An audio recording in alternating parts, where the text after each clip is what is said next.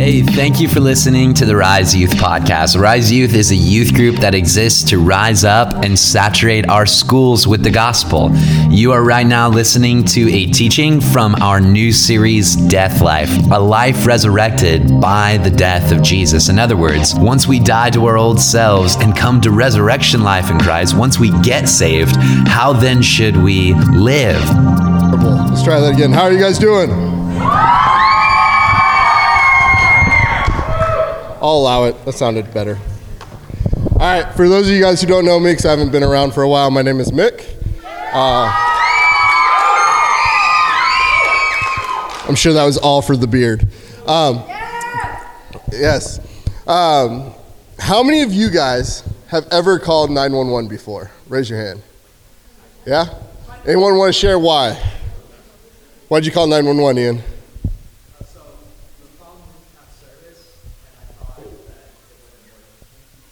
So you called 911 to see if your phone would work. Yes, it will work. Anyone else?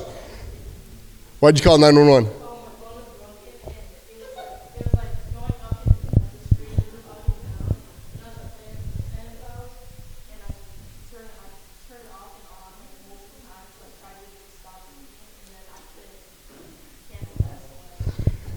Who else has called 911? Yeah.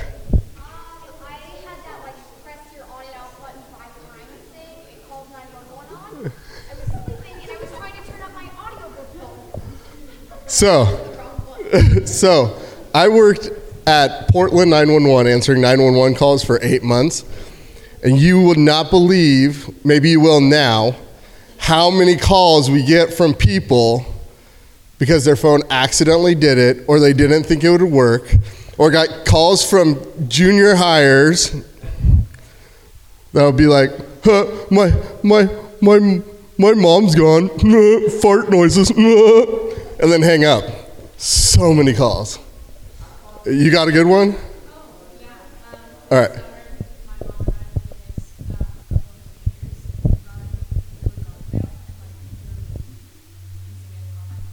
Jeez, that's crazy. So at 911, when you call, if you call and let's say your house is on fire, okay? All right, guys, listen up.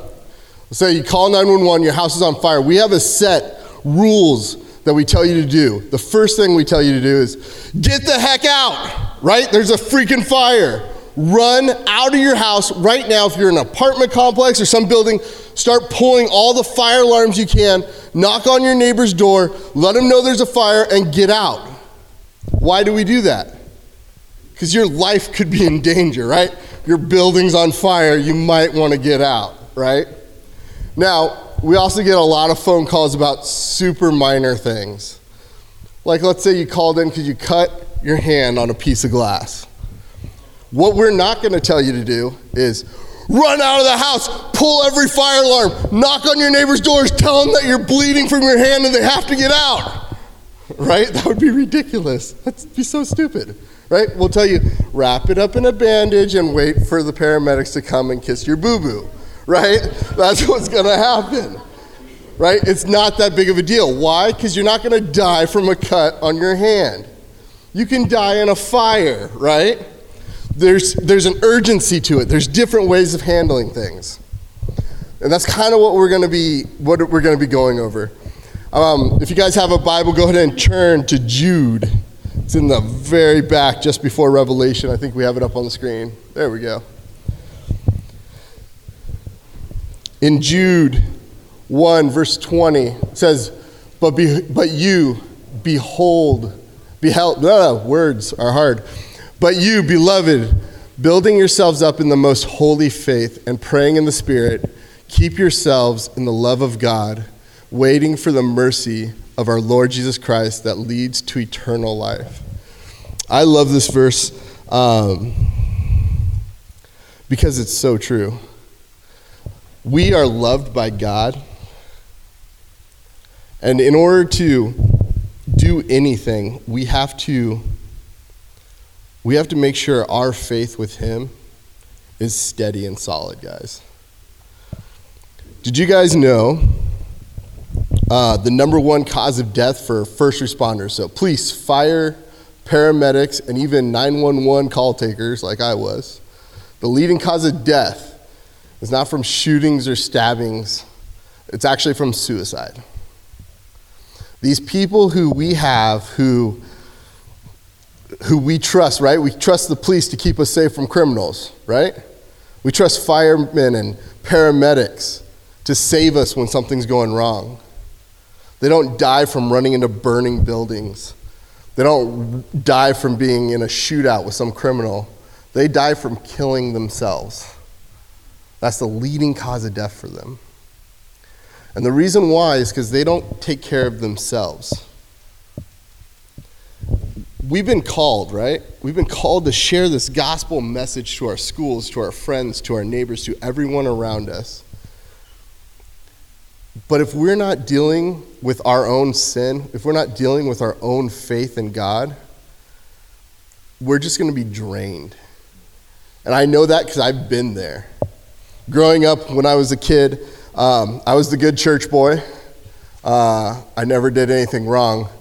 But the problem was, all I was doing was following all the rules. I didn't actually have a good relationship with God. God was, for me, he was this taskmaster who said, you got to do this, and you got to do this, and you got to do this, and if you don't do that, I'm disappointed in you. It wasn't until I realized God actually, he doesn't care so much about what I do. He cares about how much I love him. He cares about me reading my Bible, getting to know him, praying so I can get to know him more, because through that, I'm going to become more and more like Jesus. And then I'll be able to go out and do youth group and teach you guys and hang out with you guys and show you guys what a good, godly person should do. But if I'm not doing that in my own life, if I'm not dealing with the stuff in my life, I can't do any of that. And that's what I love about this verse. Because what does it say? It says, keep yourselves in the love of God. I hope you guys realize how much God loves you. Because he loves you so much, he sent his son to die on the cross for you guys. And all he wants in return is for you to love him back. That's it. The next part is where we kind of get into what I was talking about the 911 story. In verse 22, it says, and have mercy on those who doubt. Save others by snatching them out of the fire.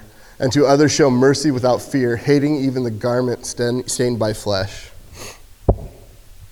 Have mercy on those who doubt. Have any of you guys ever doubted your faith before? Go ahead, raise your hand. Because I've been there. Good. Here's the thing about doubt. It's not wrong. It's not bad. What are you doing when you're doubting your faith? What you're actually doing is you're thinking, you're processing. Do I actually believe this? Is this actually true? You're taking concepts that maybe your parents taught you, or maybe you learned here, and you're going, I don't know if I believe this. That seems so crazy. And as you're processing, the way you get stronger and build your faith is by processing what you're hearing and actually applying it.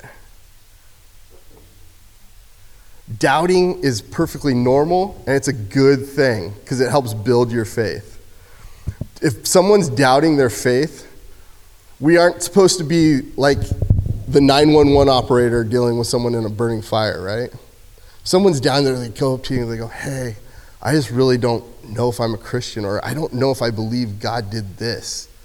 You don't go, but you're going to hell, run, you need Jesus, right? No, you wouldn't do that, right? That'd be ridiculous. It'd be, hey, I've been through that. Let's look at the scripture. Let's start reading our Bibles. Let's start figuring this out together, right? But then, what's the next part? Save others by snatching them out of the fire.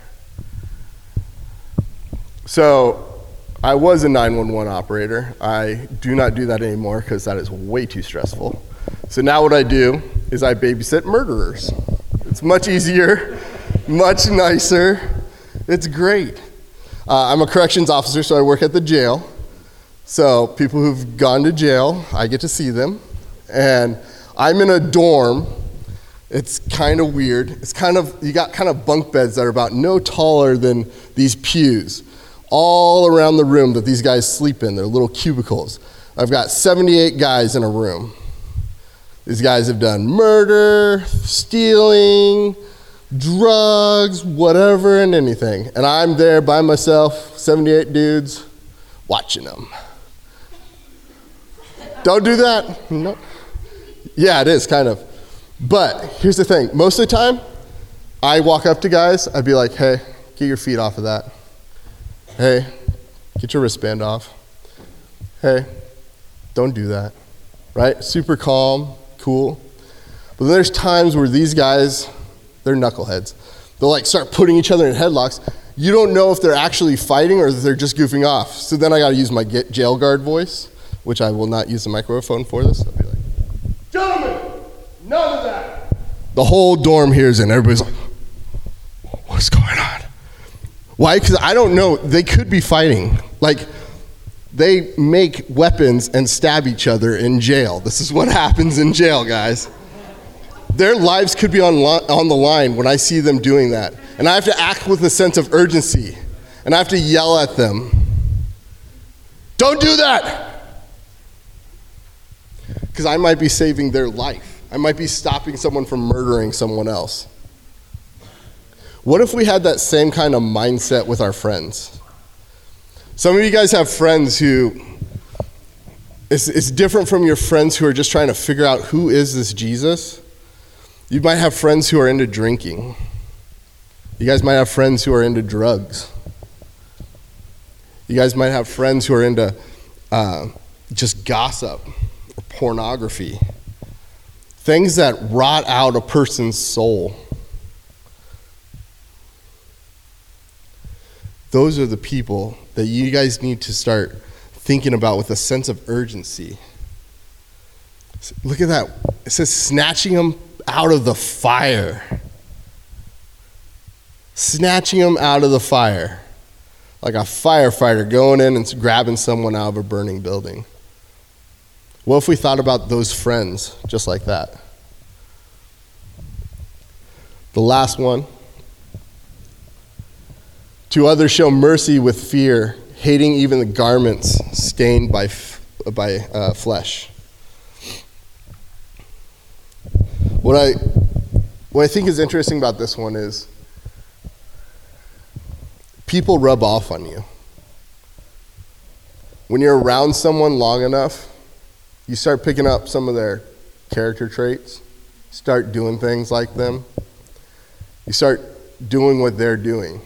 I was with a boss for 7 years once, and after about 3 years, I started noticing my laugh changed, like how I laugh.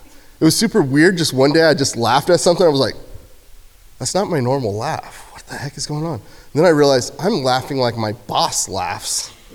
Like, when did this happen? Right? This is so weird. It's weird. But sometimes just being around someone for so long, you start picking up what is different things they do without even noticing it. What about some of your friends? What are some of the things that they do that rubs off on you? What this is talking about here is not, hey, stay away from your friends who drink and do drugs. Don't ever go near them. Don't talk to them because they're evil, right? That's not what this is saying here. It says, have mercy on them with fear, hating even the garments stained by flesh. You got to be careful with them and hate the things they do, but still love them as a person.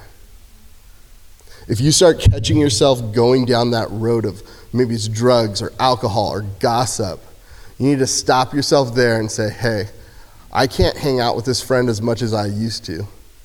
Hey, I can't go to that party with them because I know that they're going to drink and I don't want to be a part of that. But that doesn't mean that you stop talking to them, that you stop sharing the gospel with them. The last part.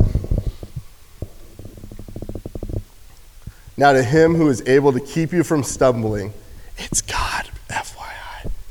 Now to him who is able to keep you from stumbling and to present you blameless before the presence of his glory with great joy, to the only God, our Savior, through Jesus Christ our Lord, be glory, majesty, dominion, and authority before all time and now and forever. Amen. This is the whole point of all this, guys. The whole point of you guys making sure your walk with God is good, that you're reading, that you're praying, is so that you be forever with God in heaven. The reason that we must go and have mercy on people who doubt, we have to grab our friends that are about to go over the edge, as if you're plucking them out of the fire, so that they can be together with God forever in heaven. This is urgency, guys. Here's what it says in John chapter 5, verse 24. It says, "Truly, truly," this is Jesus speaking, "I say to you, whoever hears my word and believes him who sent me has eternal life. He does not come into judgment, but passes from death to life." Everyone who believes in Jesus goes from death, dead in your sins, to life in Jesus and life abundantly. Later on it says, "And he has given him," that's God has given Jesus, "authority to execute judgment because he is the Son of Man. Do not marvel at this, for an hour is coming when all who are in the tombs will hear his voice and come out, those who have done good to the resurrection of life, and those who have done evil to the resurrection of judgment." This is what we're saving our friends, our family, people we know from, is the judgment in hell forever, separated from God. And what we are trying to give them, guys, is life abundantly in Jesus forever. It's more than just, oh, I would love to see these guys later on. No, it's giving them actual life. Here's what I would like to see for our youth group, is I'd like to see us be more like the Church of Acts. Has anybody ever read Acts? It's a good book. For those of you who haven't read the book of Acts, I encourage you guys to read it. It starts out with a group of Christians. There are only a couple hundred of them, right? And in one day, one guy gives one speech, and that day 3,000 people come to Jesus. So their group goes from a couple hundred to over 3,000 in one day. And it says every day they kept adding to their numbers. It was spreading this gospel that Jesus died on the cross for our sins so that we may be forgiven forever. It spread like a virus through them. And what's different about this virus isn't it like the cool viruses in the movies that turn people into zombies, right? Because I like zombie movies. Instead, what this does is it's the antidote to being a zombie. Everybody who doesn't believe in Jesus is walking around dead like a zombie, just brains, right? And Jesus is the antidote that brings them back to life. That's what we're pushing for. So I have a few questions for you guys. I want you guys to think about this. What do you need to do to make sure your walk with Jesus is good? Do you need to pray more? Do you need to read your Bible more? Because that's what I need to do. I slack on that. I hate reading. So I've started listening to the Bible. That's been helping. What do you need to do to make sure your walk with Jesus is good? And then regarding your friends, what friends do you need to be gentle and patient with who are doubting their faith or doubting God? Because I've got friends like that. What do you need to do for them? Maybe it's just a text message saying, "Hey, I'm thinking about you. Where are you at with this?" What are the friends you guys actually need to act urgently, plucking them out of the fire? Who's your friend who you know is not going down the right path in life, and you need to talk to them? That's tough conversations. I've had those conversations. It's rough. But if you actually love that person, that's the kind of conversation you have to have. And what are friends do you need to keep showing them the gospel, but maybe you need to back off from them because you're starting to notice some of the stuff that they have and do is starting to rub off on you, and it's not good.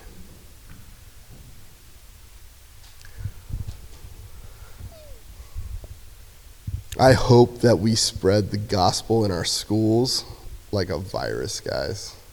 Let it explode. That'd be crazy awesome. Let's go ahead and pray. Dear God, I thank you so much for sending your son down to earth to die for us. that you would care so much about a filthy sinner like myself and everybody in this room. It blows my mind. I pray that you would just give us the boldness and the strength to go out to our schools and just proclaim the gospel, dear God. To snatch people out of the fires and to bring them into love with you, dear God. I pray right now as we get ready to worship you, that you would just burn in our hearts for you. Just let us have an awesome, awesome night and then set our schools on fire with this virus, dear God. In Jesus' name, amen.